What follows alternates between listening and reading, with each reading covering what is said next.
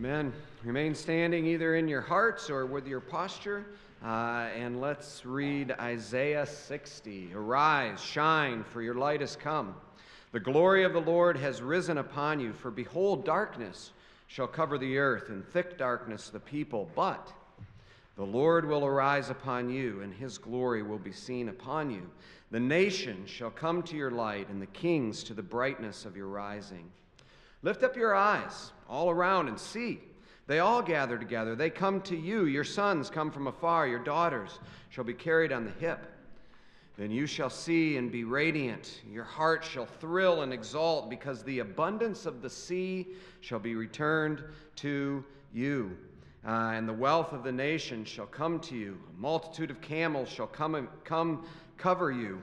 The young camels of Midian and Ephah, and those from Sheba shall come. They shall bring gold and frankincense. They shall bring good news, the praises of the Lord. The flocks of Kedar shall be gathered to you. The rams of Nebaioth shall minister to you. They shall come up with acceptance on my altar, and I will beautify my beautiful house. Who are these that fly like a cloud, like the doves to the windows? For the coastlands shall hope for me. The ships of Tarshish first, to bring your children from afar, their silver and their gold with them. For the name of the Lord your God, and for the Holy One of Israel, because he has made you beautiful.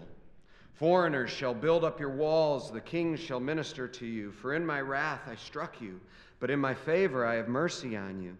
Your gates shall be open continually, day and night they shall not be shut, that people may bring to you the wealth of nations, with their kings led in procession.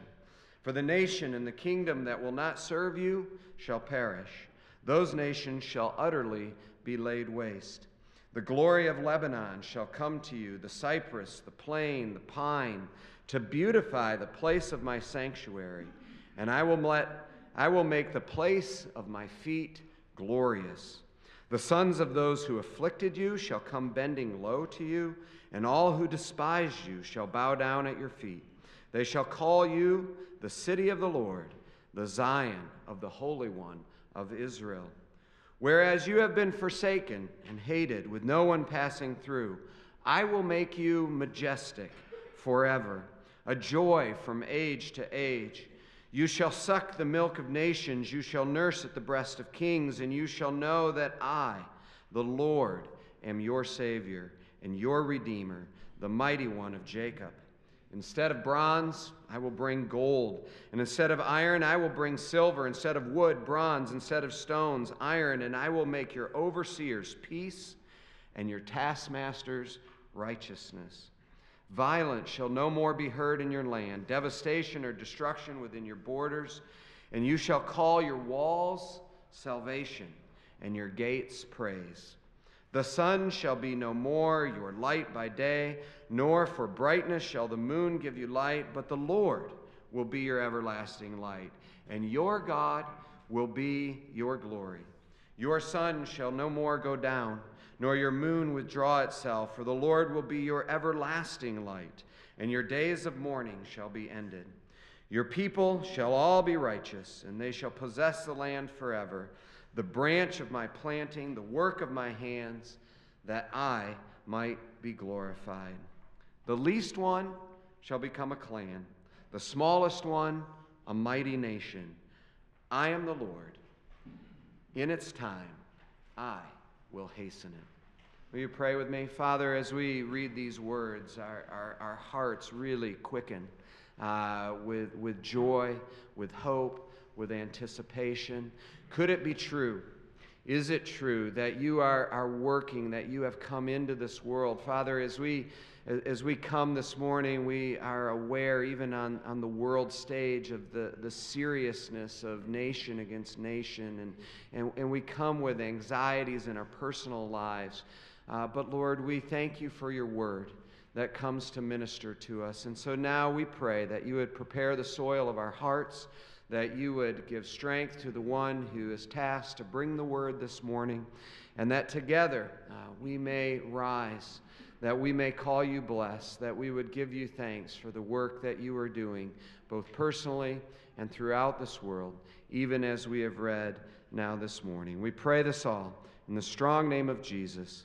Amen. Amen. You may be seated. Thanks. Good morning. It's good to be with you. My name's Addison. I'm a pastor here on staff at Christ Church. It's just great to be with you this morning in this new year as we open God's Word together. There's a study that was done recently that was looking at the use of words in English Western literature dating back to 1960 till just a few years ago. And in this study, they were looking at particular things. They were looking at two groups of words. They were looking at communal words and individualistic words. So you're looking at words like we, us, them. It takes a village, so phrases as well. We're in this together versus I, myself. It's all about me. Self-help, those sorts of words and phrases. And what they found is that from 1960 until just a few years ago, that the use of communal words has decreased in literature. And writers and authors are not writing with these sorts of words and phrases in mind anymore, but rather they're substituting individualistic words. And they're using more of those, and it's grown exponentially. It's not just a small margin, it's almost 7 times the amount. And that might not be surprising to you. In fact, it wasn't really that surprising to me, but I think what is worrying for me and what's sad about it is that if you mix that with the current cultural climate where depression and anxiety are at an all-time high, where we feel like the pressures of this world just are creeping in on every single one of us about every single thing in our life, and the amount of keeping up with the Joneses that we have in every aspect of our life, you mix all those things together and you have a cocktail that is not tasty.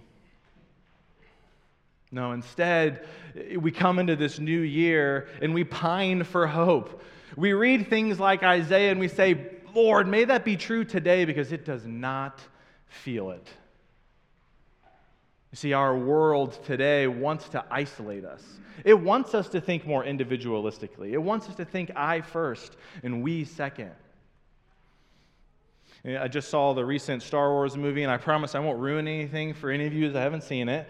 But there's this great line in there, and one of the good guys is saying about the bad guys. She is talking to this guy, Poe is his name, if any of you are familiar with him, and she's saying, look, the enemy wants to isolate you.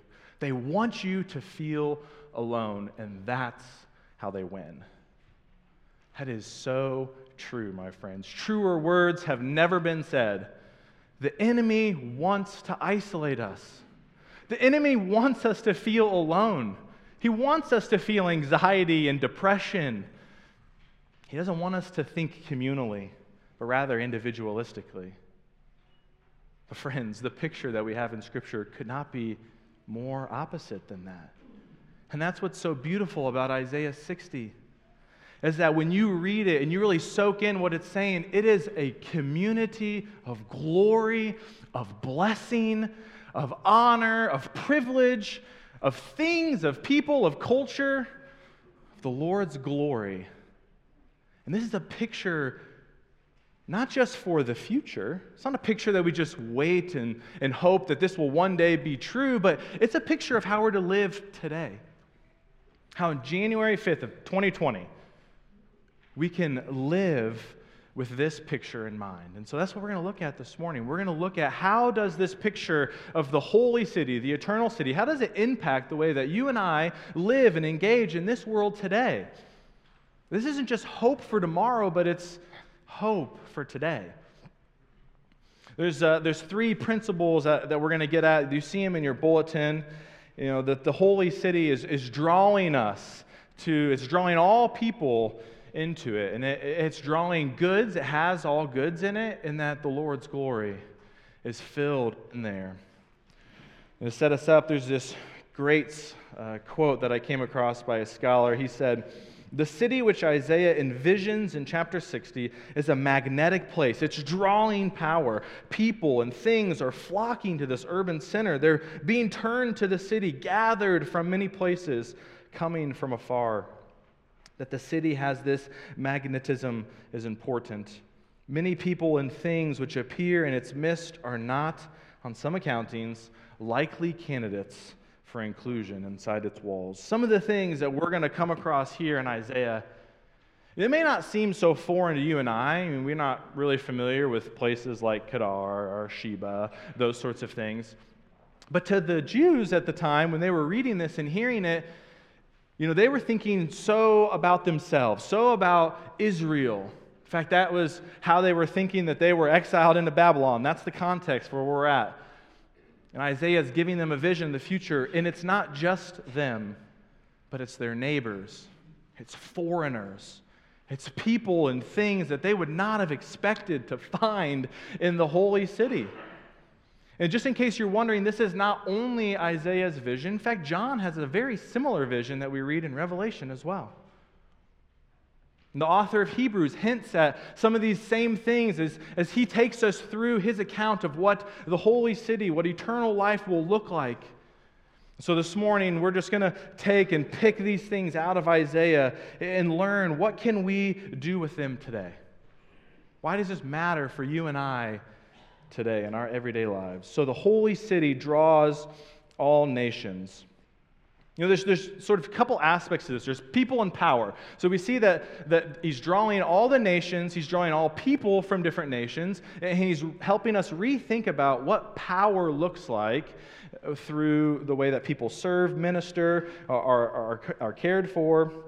And so we have people. All nations come, right? This is from the very beginning. You have verse 3, all nations and nations shall come to your light, and kings to the brightness of your rising. Lift up your eyes all around and see, they all gather together.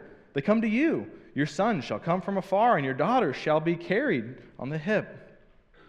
A multitude, verse 6, a multitude of camels shall cover you, the young camels of Midian and Ephah. And all those from Sheba shall come. They shall bring gold and frankincense. The point is, we're getting people from all over, not just from Israel, not just from the tribe that God had called to be his people, but rather he's saying, my people are all nations.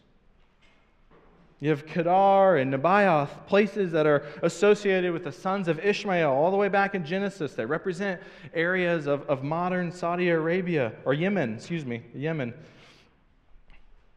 a quick aside, you see here, as we look towards the end, this vision from the Lord in Isaiah, there's a thread that runs all the way from the beginning.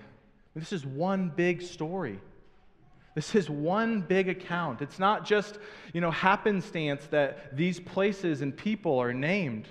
God is communicating to his people, this has been my plan from the beginning. This has always been what I have in mind for you and for the world. Paul picks up on this aspect of Isaiah and he runs with it. He says, no Jew or Greek, no Scythian slave. There's free, slave. There's always salvation through Jesus Christ and God. Look to Galatians for that. And you look at verses 21 and 22 of our own text. And for me, that's 59, 60. Verses 21 and 22, your people shall be righteousness, they shall possess the land forever, the branch of my planting, the work of my hands, that I may be glorified. The least one shall become a clan, and the smallest one a mighty nation. So it's not just all people, but it's all social spectrums of people. All right, so he is reworking the way that we think about power, the way that we think about who is high and who is low. Here he's saying that even the smallest clans, the smallest people will become important in this holy city. Rulers will also be humbled before their people. Isaiah is very clear about the standard to which government leaders and politicians are held. If you look at verse 11, it's very clear. Your gates shall be open continually day and night. The people may bring to you the wealth of the nations with their kings led in procession. Jump down to verse 15, and it says that we'll suck the milk of the nations, the breasts of the kings, meaning that the people will be ministered to, they'll be served by the rulers. It's a proper orientation of what power looks like. Those that have power are held to a higher standard. Paul is very clear about this in Romans 13 as well. This is not news to us. But here in the holy city, we get a picture of what that proper power, what rulers should be doing. They should be serving the people, having the people in mind, so that we as the people underneath them feel as if we're being nourished by them, built up, flourishing. Such a beautiful picture of what it looks like to be ruled over. The patterns of political rule will be restored to their proper function of servanthood in human affairs, says one scholar. So Isaiah shows us that the corrupt and cruel, wicked things that happen with those who have power, don't get me wrong, that's us too. This isn't just our political leaders, but we have power as well. Those things will be set right. And service will be regained as it should have been. But this isn't just like a simple reversal. This isn't just saying that there will be, those that have been corrupt and cruel, and we'll get revenge on them. No, that's not what's being said here. Again, another way that a commentator put it, it says that in that day, the Lord alone will be exalted. So that's the point. The Lord alone will be exalted. And the oppressive relationships which have occupied in sinful history will undergo no simple reversal in the transformed city. No attempt will be made to satisfy our more primitive yearnings for revenge. The goal of this vast and complex political reckoning will be the glorification of God. The universal recognition that the Lord alone is righteous in his verdicts and swift to do justice. See, God's true people will become a multinational community of worship and peace forever.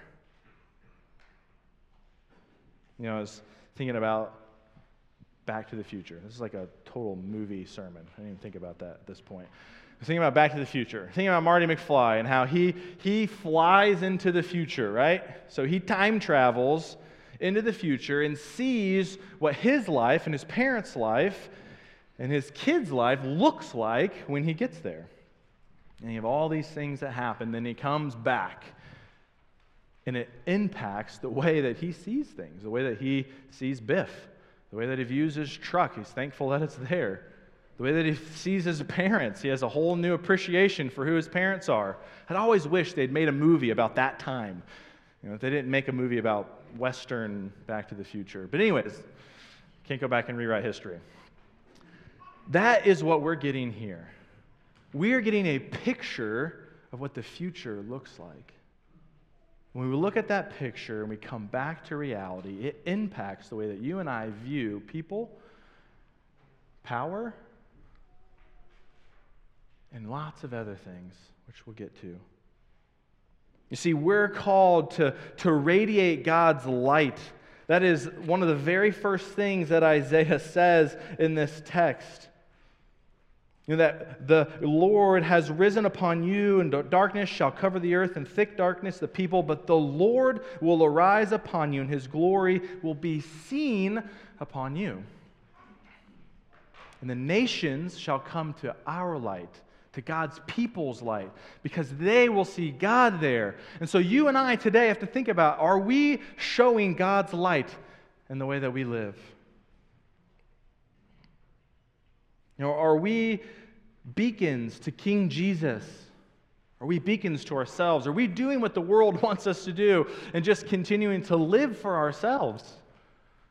Or rather, are we putting King Jesus forward? The picture that we see here in Isaiah 60 is a picture of a wide variety of people. Today, the church must be a model for that sort of living. We must be a place where we are welcoming all nations, where we're welcoming a wide variety of people. Isaiah is reworking how we think of others. Because it's not just our neighbors and our neighborhoods. These were people that were coming from afar. They were coming from very far away. In some sense, Tarshish, one of the furthest places known back then. Some scholars think that could have been a moniker for a very far land. An unknown people group, and these people are coming, bringing their goods into the city. Today, we must care about the church because the Christian community ought to function as a model of, a pointer to, what life will be like in the eternal city of God. The church must be here and now a place into which the peoples of the earth are being gathered in for new life. In other words, you and I are called to be welcoming people of all the nations, of all social status, thinking of the people that we engage with, and welcoming them into this worship and offering to them, not ourselves, but King Jesus and the glory that He has. Because those people, as we see in Isaiah, are bringing things with them that are beneficial to you and I as well, that help us live into the Imago Dei that we've been called image bearers of God. And that's what we see in our second point, that the holy city has all goods. You see that the holy city is not only filled with people of all nations, but it's filled with things. It's filled with culture, goods, commerce, technology. All these things fill up the holy city. It's like any modern city. We find that this city has elements that make it tick, things like technology and goods, commerce, but then also things that embody its ethos, embody who it is, things like culture. Those things are here in this rendition of the holy city from Isaiah. So we see good commerce and technology. And we just kind of walk verses 6, 7, 9, 13. You have the camels from Midian and Ephah and Sheba carrying gold and frankincense. Yet the city receives the flocks of Kedar and rams of Nebaioth. Ships from Tarshish bearing silver and gold. They sail into the city's harbor. Got costly lumber, cypress, the plane, and the pine imported from Lebanon. The holy city is filled with goods, commerce, and technology. There's so much going on in this holy city. It's being filled up, in a sense. There's also culture going on there. If the wealth of the nations will come to the city in verse 5. These verses are depicting lots of wealth and goods that will help define who the culture is. We also look at the relationships that are there. There are still kings and rulers. There's still a hierarchy. There's still people that are put into different callings within inside of the city walls. There are people building city walls, foreigners that are building walls. So there's still things going on inside of this city. In some sense, it just looks like if we looked at Grand Rapids. There's goods, there's materials, there's technology and commerce and culture. All these things are happening here and where we live. God's picture for the eternal city is one that's not different, but similar. It's not exactly the same, of course, because the curse does not reach to the eternal city. These things won't be broken. These things won't have sin. We won't have sin, so they won't be corrupted. We won't be used for our own individual gain, but rather they're communal goods. See, this is the picture that we get. And quite frankly, I think it's remarkable. What Isaiah envisions here is a place that is full, not empty. It's full of things. It's full of people. It's full of culture. It's full of the happenings. It's a place where we would want to be. It's a place where anyone would want to be. That's why people are drawn there, because of the glory of the Lord and what He has done, how He's filled it. And we get a picture of the redeemed and renewed vision of the cultural mandate. We got all the way back in Genesis 1. Again, that thread tying beginning to end together. Now, Adam and Eve were called to be fruitful and to multiply, to fill the earth and subdue it. This wasn't just a simple have more babies. That is certainly a part of it. There was certainly to have children and to fill the earth in that way. But they were also to bring structure and order, to fill the earth. Broader patterns of interactions with nature that they were going to look at how they would introduce schemes and managing the affairs. I mean, they named animals. They were bringing order to these things. Subduing in the garden would have been to transform untamed nature into social environment. So in these ways, humans, you and I, we're called to add to take what God has given us and to bring good order to it. And that's what we see here in Isaiah 60 as well. And this is the hope for what we want here in Grand Rapids. In our own lives, we want to feel like we're the ones subduing culture. We're the ones that are ruling over these things. But instead, if you're anything like me, I feel like my life is run by a lot of these things. Certainly technology. I mean, it just draws me in like nothing else. I could swipe endlessly through Facebook, through YouTube, Twitter, whatever it is, if I was not careful. The technology is owning me. It's subduing me. It's running my life. Yeah, I'm sure I'm not the only one that feels that way in here. Certainly you probably do as well. There's lots of studies that have come out in the last, so many years that have showed that technology is changing the way that we impact with one another, it impacts the way that we relate with one another, and it's impacting the way that we feel. Our emotions, our affect is changed by our engagement with things like social media, with the news, with technology around us. And these things, if we're not careful, will be the complete opposite of what we just saw. And the cultural mandate in the Holy City is filled with great things that are helping us to be a great community. Instead, today, I feel like our technology and the ways that we engage with them are isolating us. They're pushing us apart. They're driving a wedge in between who we are. They're making us highly tribal. We have to be careful because we're called to be good stewards. We're called to fill. So I'm not saying go dump your smartphone in the toilet. In fact, our toilets can't handle it, so please don't do it. I'm not telling you to deactivate your social media accounts. I'm not telling you to just swing the pendulum to the other side. That's certainly my tendency. But to think about how you engage with these things. Think about your social media usage. Think about the way that you are engaging with people in a community. 10 years ago, technology, things like what we've been talking about, were promised to bring us closer together and to give us more friends and more community. Do you guys feel that way? I don't. I don't feel that way. But I think it's because I've been drawn in by the allure of the promise. And the promise is actually one that's going to isolate me. So we have to think about how we're good stewards of culture and technology. Because that will be there. It will be in the new city. So we can't just do away with it. We have to think about how the Lord's redeeming it today. The picture of the holy city reminds us of our call to continue to fill the earth, to subdue it, and to do this in a way that's honoring and pleasing God. And so the first thing that you can ask yourself is this glorifying the Lord and honoring to me and other people? Is the way that I engage with people online, is the way that I use my money at different places, is this glorifying the Lord and honoring to me and other people?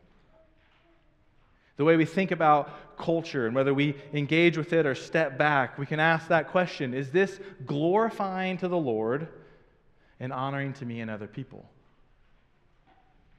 And I think without getting into the particulars of do this, don't do that, it's a great framework for the way that you and I can engage this world and engage the things that we have. I mean, it's not going away. In fact, some of it is going to be refined and visible in the holy city, and so we need to think through how we do this. One of my favorite texts in Scripture is Jeremiah 29, and verses 4 through 7 in particular.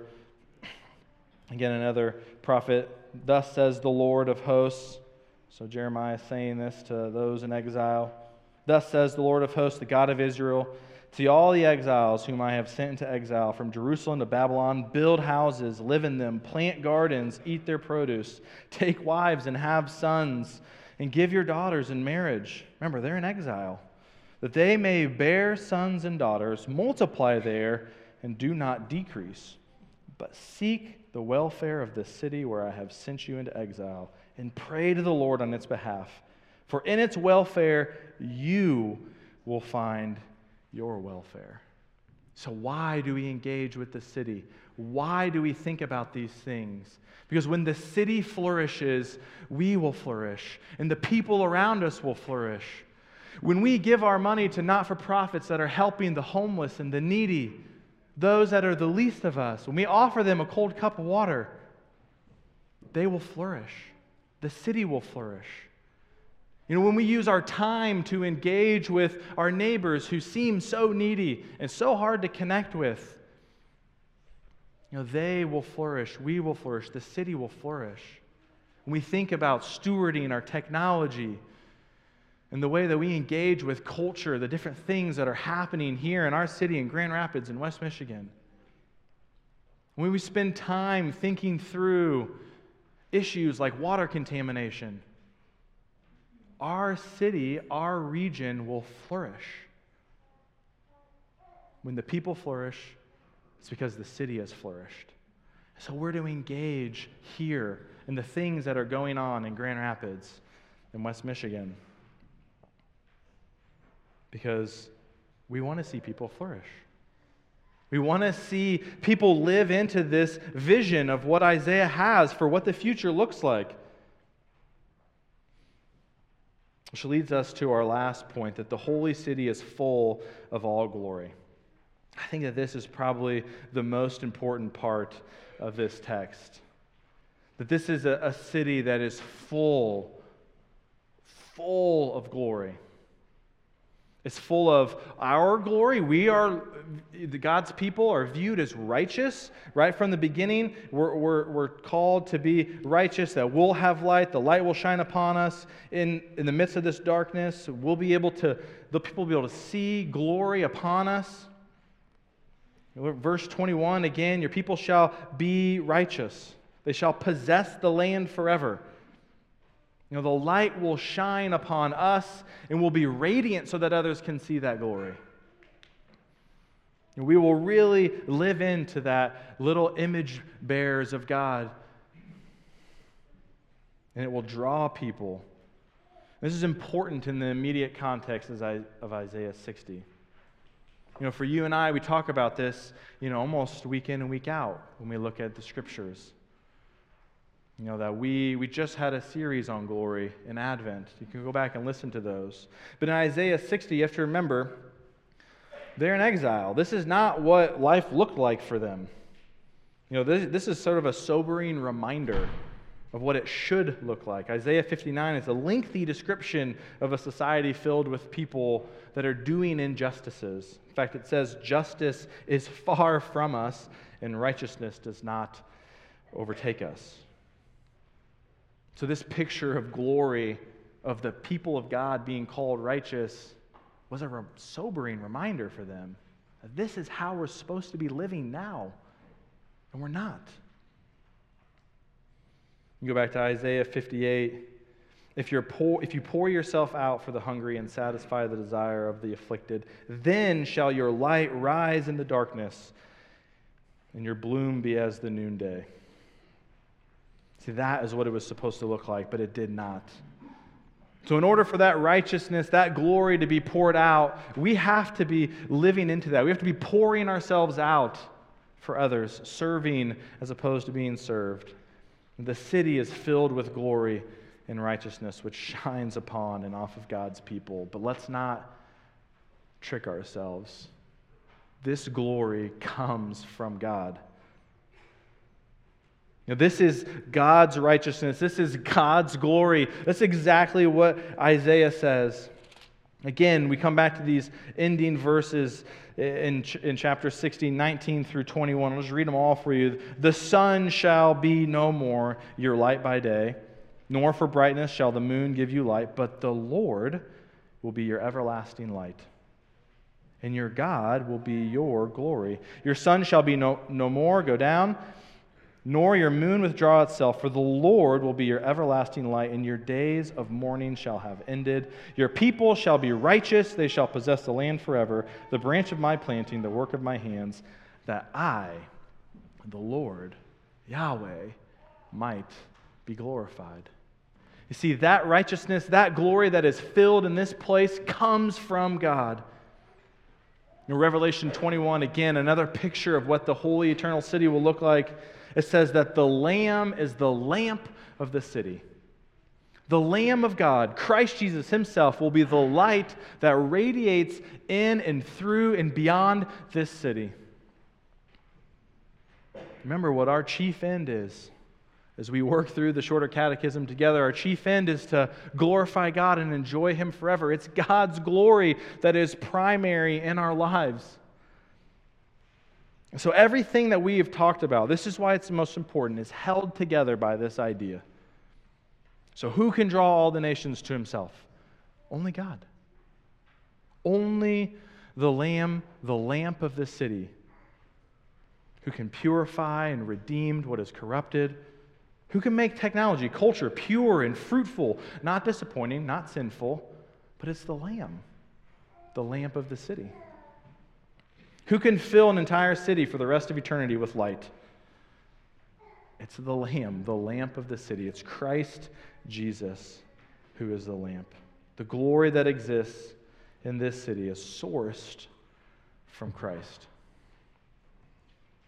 You know, thinking about black hole singularities. Don't ask me why. I don't know why. Maybe it's Star Wars. I was thinking about space. You know, in a black hole singularity, some of this science might be wrong, so find a scientist to proof me. It is a one-dimensional space where everything is being sucked into it. So everything is being sucked into this one-dimensional space. Everything's affected by it. Light, matter. It sounds like the culture, the world that you and I live in. It wants us to think of ourselves as a black hole singularity. Everything revolves around me. It all is sucked into me for my purposes. Even light itself is for my own purpose. But that is not the picture that you and I get of the eternal city. That is certainly not who Christ is. His death was not just for our individual salvation. It was not less than that. Yes, it is for our salvation, for being saved. You and I are saved individually by Jesus Christ. But God's plan is so much grander than just you and I. We have to think on cosmic levels. Again, a quote, "The dangers arise." So when you and I think about the death of Christ as a singularity event, as something for just me or just you, that danger arises when the element is emphasized to the exclusion of other important dimensions of the work of the Lamb. Jesus died to save sinners, yes, but he is also the Lamb who serves as the lamp of the transformed city. As the Lamb of God, he will draw all the goods, artifacts, instruments of culture to himself. The kings, the earth, will return their authority and power to the Lamb who sits upon the throne. Jesus is the one whose blood has purchased a multinational community composed of people from every tribe, tongue, and nation. His redemptive ministry, as the ministry of the Lamb, is cosmic in scope. So friends, as you and I engage in this world, as we think about people, think about power, thinking about culture and technology, things, we think about glory and radiating that, it can feel overwhelming. But remember, it's all for God's glory. And that is why it's important for us to engage in that today. To think about how can we share this news with other people. You know, this is why we partner with people locally and beyond, is to share this glorious news with the people that Christ died for you, for me, for us, for this world. He has a redeeming ministry that is ongoing in Grand Rapids, in Michigan, in New York, Kansas City, Africa, Croatia. He has a work that is going to the nations. He's redeeming these things. And we are to partner with it. We're to be partners with him in this work. And so I think that's why today it was really important for us to highlight a ministry that's going out. You know, we have some longtime members in our church that are taking this idea, this gospel idea, to a nation. You know, they're going, as I mentioned, the country, Croatia. You've got Greg and Ingrid Orr as they'll make their way forward. They're going to share about the work that they're doing or going to be doing there in Croatia, bringing this good news, bringing the idea of who Christ is for the world. And so as they come up and prepare to share, we'll go ahead and just transition into that time.